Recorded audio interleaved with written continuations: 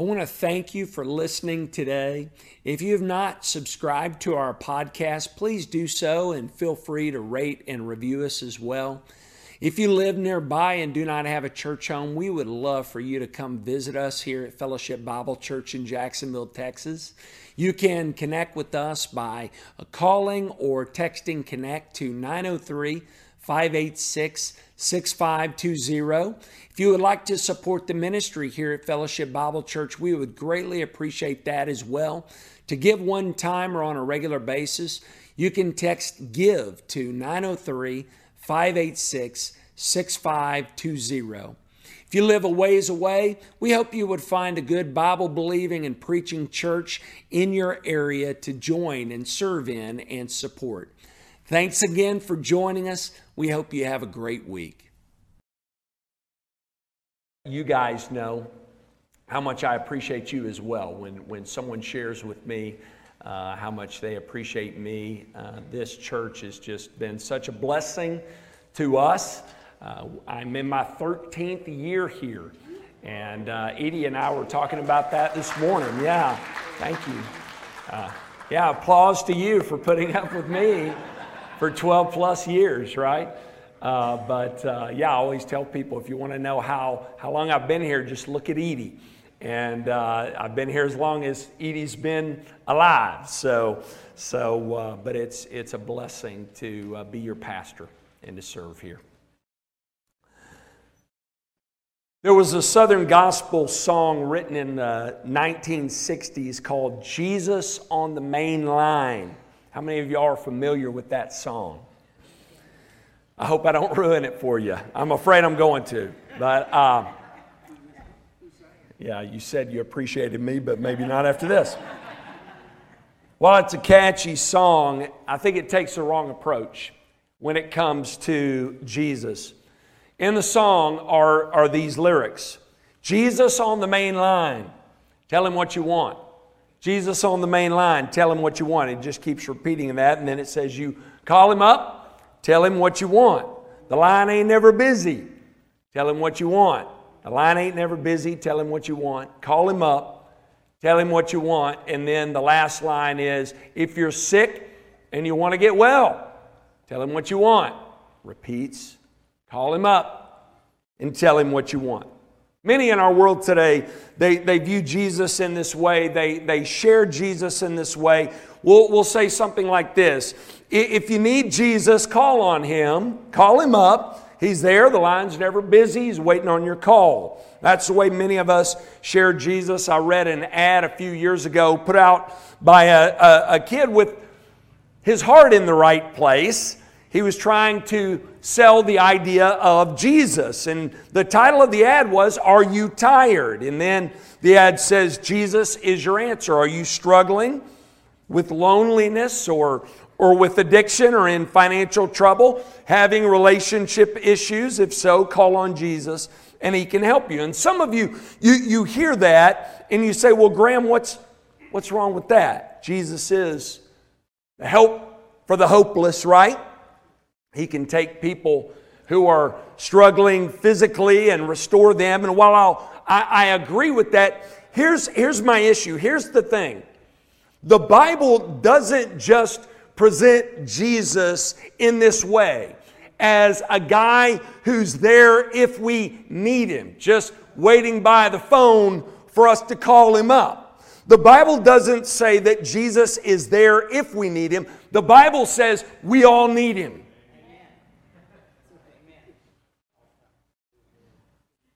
You need him.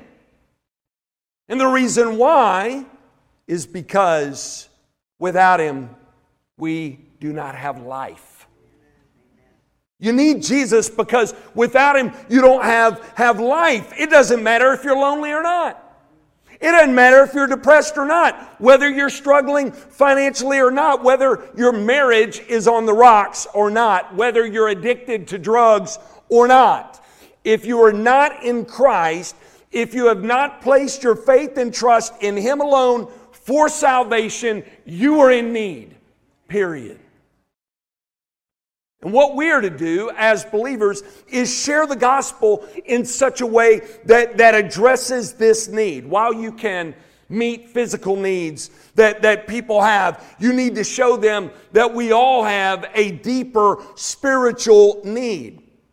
We often stop short of the heart. We shouldn't do that. We just address the outward, the physical needs, and we stop short of the heart. We should never do that because God doesn't do that in His Word. Jesus didn't do that. His disciples, His apostles didn't do that. Scripture is clear that our main problem, get this, it's not exterior, it's interior. That's our problem. Our hearts are not right with God. Apart from Christ, we are shipwrecked, spiritually bankrupt, apart from and opposed to God in our sin. Sin is what is called the great equalizer. Doesn't matter if you're rich or poor, sick or healthy, happily married or miserably divorced. If you're not trusting in Christ alone, if you're going at life on your own, you are dead in sin, as we've been talking about in Ephesians 2, with God's wrath set against you, and the only hope for you is Jesus. People don't need to be told that Jesus is there if and when they need Him. They need to be told that they need Jesus and will perish without Him. We need Jesus. We need the life He lived. We need the forgiveness that He brings. We need the work that He accomplished at the cross applied to us. We need His righteous life in exchange for our sinful one. We need Him to stand in our place. We need Him to return for us. We need all of that. Every one of us. We all need Jesus. We're continuing our sermon series through the 5 alones of Christianity. On October the 31st, 1517, a theology professor named Martin Luther posted a writing on the door of the Castle Church in Wittenberg, Germany. And in this writing, he questioned, he challenged the doctrines of the papacy at this time and the practices of the church. And the reason he did this is because the more Luther and other reformers studied the Scriptures, the more they began to see how far the church had drifted from the core doctrines of the Christian faith. So he made every effort that he could to bring about reform within the church. He wanted to see the church reformed from within, but the church leaders at this time were not having it. Instead of opening the door for change, we have said they closed the door on Luther and other reformers. So he and other so-called protesters broke from the church at this time. And what resulted from that was the start of Protestantism and the spread of Protestant congregations across Europe. And we have said here today, believers, we are a product as a church. We're a product, a result, an outcome from this great Reformation that took place. And over the past several weeks, we have been discussing these key biblical doctrines that were reintroduced during this period of Reformation. We have looked at sola scriptura, which is Latin for Scripture alone. Sola gratia, grace alone. Last week, we looked at sola fide, which is Latin for faith alone. And this morning, the doctrine that we're going to look at, the essential doctrine, biblical doctrine that was reintroduced during the time of the Reformation, is the doctrine known as solus Christus, which is Latin for Christ alone. This teaching tells us that we are saved by Christ alone, through His person and work alone. This doctrine teaches us that there is no other way to be saved, no other way to be forgiven, no other way to be made right with God, only through Jesus Christ. And while the reformers, Luther and others, focus primarily on the fact that in Christ alone is salvation, in Him and Him alone are we forgiven of sin and made right with God, in addition to Christ being our only hope for salvation, this morning we're going to focus in on the fact that Christ is our only hope for everything.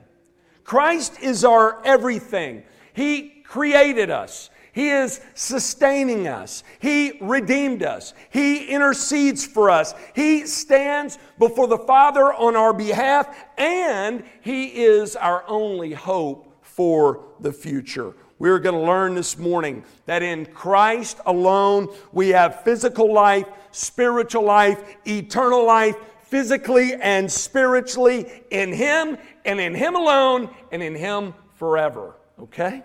Amen. Let's first discuss the fact that in Christ alone we have physical life. And the reason why is because Christ alone is our Creator. You have your Bibles, turn to Hebrews 1. Normally, what we do is we stay put in a passage of Scripture, and normally we go chapter by chapter, verse by verse through the entire book that we're studying. We're going to do that with Judges. I've not forgotten about Judges. I got to finish that up. 19, 20, and 21. We're going to do that in November, okay? But I'm breaking my rule today, so don't tell anybody. But I'm breaking the rules today. Next week will be just in a particular text of Scripture, but we're going to jump around a bit this morning. But we're going to start in Hebrews 1. We're going to be in Hebrews a lot. We've been singing about Hebrews when we talk about our anchor being held within the veil. That's from Hebrews, okay?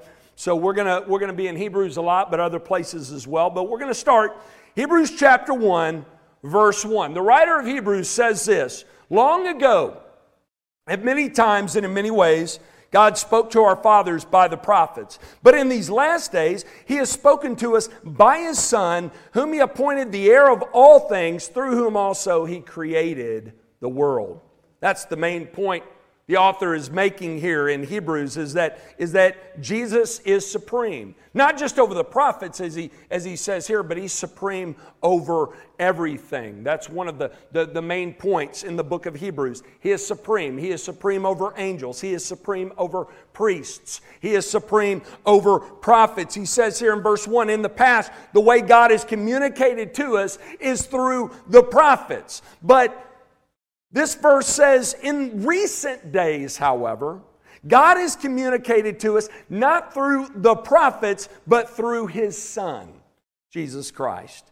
He's making the point here, Jesus is better. He's greater than all the former prophets. And I want you to notice here at the end of verse 2, just to make his point of how much better Jesus is. The author says the Son is the one whom God appointed the heir of all things. He is Lord of all. As we have been singing this morning, He is Lord of all creation, and through whom He made the world. He is saying that Jesus is the creator of everything. The Son is the creator. There are a lot of other verses that support this as well. Let's look at another, John 1. You can write these down if you're not quick. John 1, 1 through 3. I'm going to read verse 3. We're told all things were made through Him. Through whom? The Word, the Lord Jesus Christ. All things were made through Him, and without Him was not anything made that was made. God the Father made the world through God the Son. Jesus, He says, all things were created by Christ, and there was not anything created that He did not create. Now, there are doctrines that have existed throughout church history, false doctrines, and that exist today that teach that Jesus was a created being. Let's use our minds for a minute. If all things were created through Him, and nothing was created that He did not create, He could not be created. Do you follow that logic? He is creator, eternal. Everything that has been created by Christ. Now, why is this important to point out? Well, when some think of Jesus, they think of His beginnings here on earth. Many don't think of Him in the Old Testament, but what we learn in passages like John 1, in Colossians 1, in Hebrews 1, is that Jesus preceded the time of His earthly ministry. While there was a time in history when He took on flesh, as Eugene Peterson says, He moved into the neighborhood, He tabernacled among us. He has existed eternally as the second person of the Trinity. God the Son, eternal. He is creator of all that is. The reason why you and I are here today physically is because of Jesus. He is our creator. We also learn by Paul in Colossians 1 that in Him all things hold together. He's not just our creator, He is our sustainer. The reason why we exist right now and keep on existing is because of the Lord Jesus Christ. The writer of Hebrews in Hebrews 1:3 says, Jesus is the radiance of the glory of God and the exact imprint of His nature, and He upholds the universe by the word of His power. That's powerful. So, while at a certain time in history, God the Son took on flesh, became one of us to live for us and die for us and was raised for us to save us, He has always existed as God. He said during His earthly ministry, before Abraham was, I am. That is a divine claim, and that is also a claim of Him being eternal. While He was David's son in the flesh, in His humanity, He was David's Lord spiritually. Christ is eternally God and the creator and sustainer of all that is. The reason why it's important for us to focus on this is because this affirms His supreme authority. He is our creator. He is our sustainer. He took on flesh to be the revelation of God. God the Son, to reveal who God is through His person and through His teachings and through His work. He came to tell us how things are going to be. He is the Word, the revelation of God. He came to tell us how we're supposed to live and who we are to live for. And even though we have our own agendas, want to go at life our own, Jesus created us in this world for us to live in for Him. Going at life on our own, that's the sin of Adam. We have all committed that sin. Apart from and opposed to Him, He came to draw us to Him, to draw us to God, to bring us to God through His person and work. Who are we to question Him or go against Him when He tells us how we are to live? Someone is the Lord of your life this morning, and the question for you is, who is it? Is it you? Are you living like the people in the time of the judges who did what was right in their own eyes? Is it you? Are you your own authority? Or is it Creator King Jesus? Scripture is clear that Christ has created you and me. He is giving us breath to breathe moment by moment. He is sustaining us. He is keeping us in the world in which we live together by the word of His power. And what He calls for us to do is to give that life that He has given us back over to Him. He wants us to redirect the breath that He gives us back to Him in praise to Him. He wants the heart that He has created to belong to Him. He wants the hands and feet that He has created to faithfully serve Him and Him alone. He calls for nothing less than that. He comes as the King, and He comes to reign supreme. Question is He reigning supreme in your heart and life today? He is our Creator. Christ alone is also our Savior. Next point. As we said a moment ago, this teaching of salvation through the person and work of Christ alone was another key teaching that was reintroduced during the time of the Reformation. And this teaching teaches us that there is no other way to be saved, no other way to be forgiven, no other way to be made right with God but through Christ alone. And this is spelled out very, very clearly in God's Word. Remember, Peter said in Acts 4:12, there is salvation in no one else, for there is no other name under heaven given among men by which we must be saved. Pretty clear, right? Listen to what Jesus said about it in John 14:6. Many of you have these verses committed to memory. He says, I am the way and the truth and the life.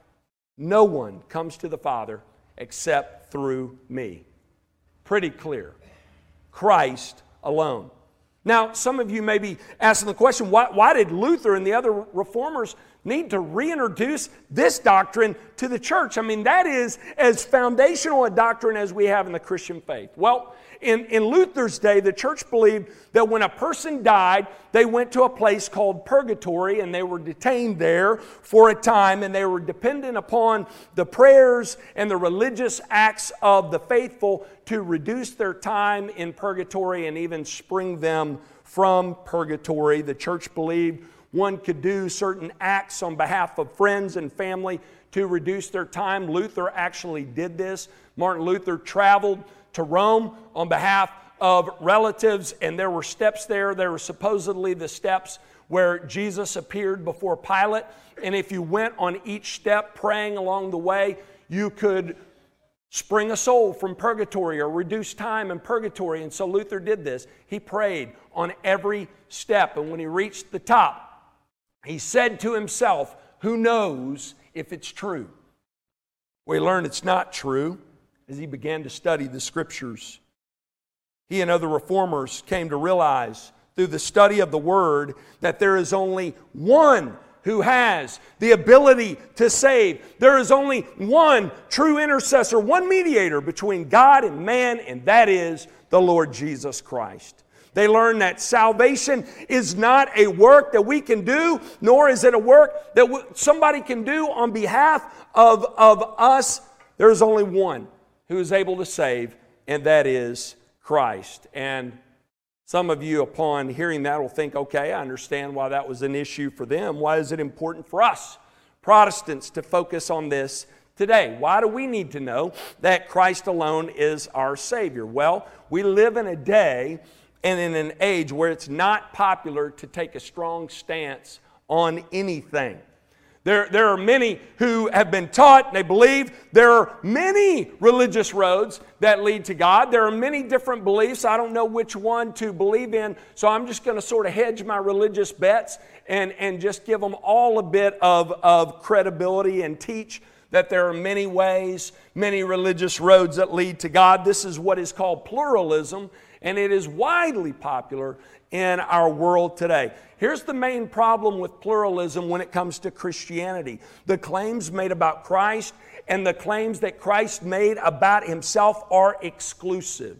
They leave no room for any other way. Jesus said, "I am the way." Peter said, "There is salvation in no one else. Only Christ. Solus Christus, Christ alone." So we can't take the position of both and when it comes to Christianity. We can't say that there are many religious roads that lead to God, and Christianity is one of those roads, because Christianity says there's only one road. There's only one way. It's a narrow way to the Father. Few find it because it's through Christ alone. Through Christ alone.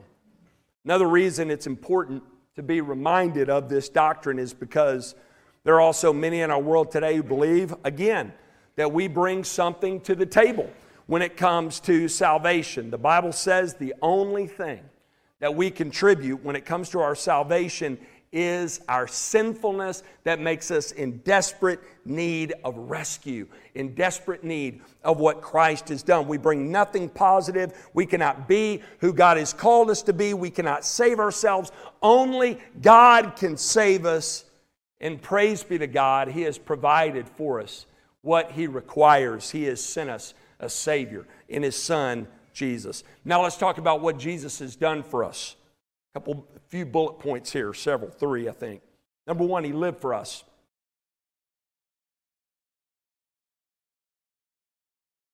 You've heard it said before, maybe you've said it, we're not saved by works. That's not altogether true. We are not saved by our works, but we are saved by Christ's works on our behalf. He fulfilled all righteousness, as it says in Matthew 3. He lived the perfect life for us. This point is so very important because when explaining the gospel message, we immediately go ahead to the cross. Now, you got to get to the cross, right, to share the gospel, but don't bypass the 33 years in which Jesus lived. There's a reason why Jesus didn't come down right away on that day, go straight to the cross and back up to be with the Father. He came as a child. He became one of us. He was born. He lived the perfect life that we can never live. He lived that life in our place so that He could give us that righteous life in exchange for our sinful one. Christ lived in our place. He lived for us. He fulfilled all righteousness on our behalf. He was perfect in every way, so He lived for us. Another way Christ saves us is by suffering and dying for us. First of all, we're told He suffered. Throughout His entire life, Christ lived a life of poverty and suffering. When you live in a world that is fallen, you necessarily experience pain and suffering. Many of you are there right now. Many of you have been there. Many of you will be there. That's the result of living in this fallen world. Now, Christ is going to come. He's currently restoring and redeeming, and one day will just complete the work in us and the work in our world. But at this time, we're in the already not yet. We still suffer as a result of sin, living in a fallen world. We suffer. Jesus experienced this as well. Jesus took on flesh. He came to earth. He experienced the same suffering we experience. He did that to identify with us in every way. Christ suffered in this life. He suffered in His death. He suffered at the cross. He suffered physically and spiritually there. First, He suffered physically. Roman crucifixion was known as being one of the most brutal, one of the most grotesque forms of capital punishment imaginable. And while the Romans did not invent this practice, it is said that they perfected it. They carefully designed it to be as excruciatingly painful as possible. Jesus died in this way. He experienced physical pain. He also bore sin. He was crushed by God for us. God's wrath had to be satisfied. God is a righteous God. He cannot overlook sin. He cannot sweep it under the rug. Sin had to be dealt with, and so Jesus became sin who knew no sin. He took on our sin and was crushed in our place so that we might not have to be crushed, so that we could be rescued. He endured God's wrath so that we could be forgiven. Isaiah tells us this in Isaiah 53. God laid upon Christ the iniquity of us all, and He crushed His Son so that we through Him could be forgiven and restored to God through Christ. So Christ saves because He lived for us. He suffered and died for us. He was also raised for us. That's another way He saves us. He was raised for us. Jesus' life and death mean little if Christ is not raised. Not my words, the Apostle Paul's words. 1 Corinthians 15, Paul says, and if Christ has not been raised, verse 14 of 1 Corinthians 15, then our preaching is in vain and your faith is in vain. If Christ has not been raised, we might as well close and lock these doors and go home, never to return. That's Paul's application there. Christ's resurrection is what it validates, it seals the work He accomplishes for us in His life and death. We are saved through His resurrection. Because He has been raised and is ascended to the right hand of the Father on high, He intercedes for us forever. We'll talk about that in just a moment. But because of the life of Christ, because of His perfect obedience, because of the suffering and death of Christ, and because of the resurrection, we are saved. It comes through Christ alone. He alone is our Savior. Okay? So He is our Creator. He's our Savior. We're not done yet. Christ alone is also our High Priest. We focused on this a ton in our study through the book of Hebrews several years ago. Christ as our high priest is really the heart of Hebrews. That's really the heart of that book. Christ has come to be our perfect representative, our perfect go-between, our perfect intercessor, our perfect mediator. He is our high priest. Understanding who Christ is as our high priest, that will really enrich your study of the Old Testament. We need to always study the Old Testament. You hear me say this all the time, with New Testament eyes. And when you do that, when you see who Jesus is our priest, when you understand that, it will really, really enrich your study of the Old Testament. In the Old Testament, you had a priest who was from the tribe of Levi, from the household of Aaron, who would offer animal sacrifices on behalf of God's people. The animal would be a lamb, bull, goat, or ram. So you had a priest and you had a sacrifice, and the people would go to the priest and they would take this animal, and the priest would then go to God and intercede for the people of God before God on their behalf. He would offer prayers to God, offer the animal to God as a sacrifice. He would offer a sacrifice for himself and on behalf of others, because they were all sinners in need of sacrifice. This work served as a visual illustration of the supreme work that Jesus would accomplish. In the New Testament, Jesus functions as both priest and sacrifice. He acted as our priest, and as our priest, he offered a sacrifice for us, and that sacrifice was his own life. And he offered it one time, once and for all, a one-time sacrifice for all time. Christ took care of sins, past, present, and future, forever at Calvary. And there is something else here that's very important. Not only was Jesus our priest, but he is our priest today. The author of Hebrews says in Hebrews 7:24 that Jesus holds his priesthood permanently. While he has died, he has been raised, and he has ascended to the right hand of the Father on high, and there he is before the Father as our permanent, perfect priest. Our anchor is within the veil of the Holy of Holies in the temple, not made with human hands, because Christ is there. And we who are in him are there as well, and will be there forever. That's what Christ has done for us. He's our perfect priest. Much better than the priest of the Old Testament, because guess what? The high priest of the Old Testament, he could enter in only one time a year and had to go through all of these rituals and the practice to do that on Yom Kippur, on the Day of Atonement. But guess what? He couldn't bring anyone in with him. Jesus can usher anyone in who responds to him in repentance and faith. Listen to Hebrews 7:25. Consequently, Jesus is able to save to the uttermost those who draw near to God through him, since he always lives to make intercession for them. In this text, the writer is contrasting, again, the Old Testament priest with the New Testament priest, who is Jesus. He said in the Old Testament there were tons of priests. The reason why is because they would die, and there was a need for another one.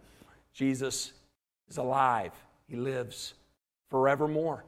He died, was raised, and ascended, and he is our perfect representative before God, because he is truly God and truly man. And he ever lives to make intercession for us. We're in right standing with him now, those of us who are trusting in Christ alone for salvation, because Christ ever lives to make intercession for us. We often focus on the work that Christ has done in saving us, and we fail to focus on the fact that Christ is at work for us right now, today, and he will be at work for us forever. He forever lives to make intercession for us. He forever stands for us before the Father. He alone is our perfect and eternal priest. Listen to what Paul says in Romans 8:34. He says, "Who is to condemn? Christ Jesus is the one who died. More than that, who was raised, who is at the right hand of God, who indeed is interceding," present tense, "for us." Jesus right now is interceding for us. He is at the right hand of God, is currently functioning as our high priest right now. He's not offering any more sacrifices. He has offered up the perfect sacrifice for us by laying His own life down. He is the Lamb who is slain before the Lord. He is our living sacrifice, and He stands before God once and for all, forever. He is our mediator, our intercessor, our priest. So encouraging. That should encourage you. If you're here this morning, you're trusting in Christ alone for your salvation. If you have a relationship with Jesus, if you know Him, know this: you have a priest who is supreme, who is truly God, truly man, who is interceding on your behalf right now and will be forever. Last point. He is our Creator. He is our Savior. He alone is our high priest, and Christ alone is our hope for the future. He alone is our hope for the future. Our future in this life, it's moment by moment, isn't it? A lot of uncertainties. While I hope to see you here next week, I can't give anyone that guarantee, self included. We don't know. But we do know, looking forward, we do know what eternity looks like for us believers. We know. While we don't know what the next 10, 20, 40 years looks like, I know what forever looks like for me. And I know what forever looks like for you. God tells us in His Word, He tells us that a time is coming when Christ is going to return, and it's something to look forward to. It's going to be good. We're told that when He returns, the work being done in believers will be completed. When Christ appears, sin will be removed. Pain and heartache will be no longer. No more death. When Christ returns, we will be made like Him. When we see Him as He is, we will inherit a glorified body like Christ, and we will share in His eternal glory. John says this in 1 John chapter 3, beginning in verse 2. Beloved, we are God's children now, and what we will be has not yet appeared. But we know that when He appears, we shall be like Him, because we shall see Him as He is. And everyone who thus hopes in Him purifies himself as He is pure. We're to be pursuing godliness until that time, preparing for that day when we will be like Christ, when we see Him as He is. That is the blessed hope that we have in Christ. In Christ alone, we have this hope. Nothing in this life can give you what He can. While there are things in our world that can make us happy for a time, Christ provides for us lasting joy, happiness, and satisfaction forever. Abundant life, eternal life in Him. Doesn't matter what we experience in this life. It cannot take the joy that we have in Christ away. It is fixed. It is secure. Therefore, that needs to be where we spend the majority of our time and focus is on the blessed hope that we have as believers. That is where we are to turn people's focus when they endure trials in this life, is the blessed hope that we have in our Lord and Savior, Jesus Christ. In Christ alone, our hope for the future is secure. So let me close by saying this. The reality is this: we need Jesus. We need Him for our very existence. He alone is our Creator. We need Him for our salvation. He alone is our Savior. We need Him to stand before God for us. He alone is our high priest, and we need Him to return for us. He alone is our hope for the future. If you're here this morning, listening online, you don't know Jesus, if you have not given your life up and over to Him, if you're not trusting in Him alone for your salvation, I'm here to tell you today, no matter what's going on in your life, you need Jesus. You need Jesus. You're in desperate need of Him. I'm telling you, I'm not telling you to call upon Him if you need Him. I'm saying you need Him. You need to call upon Him, because without Him, there is not life. physically or spiritually. Without Him, we are lost and hopeless. If I'm talking to you today, your invitation today is turn from your life of sin. Turn from going at life on your own. Look to Jesus. Run to Jesus. Trust in Jesus. Surrender your life to the Lord of all creation today. Let's pray together.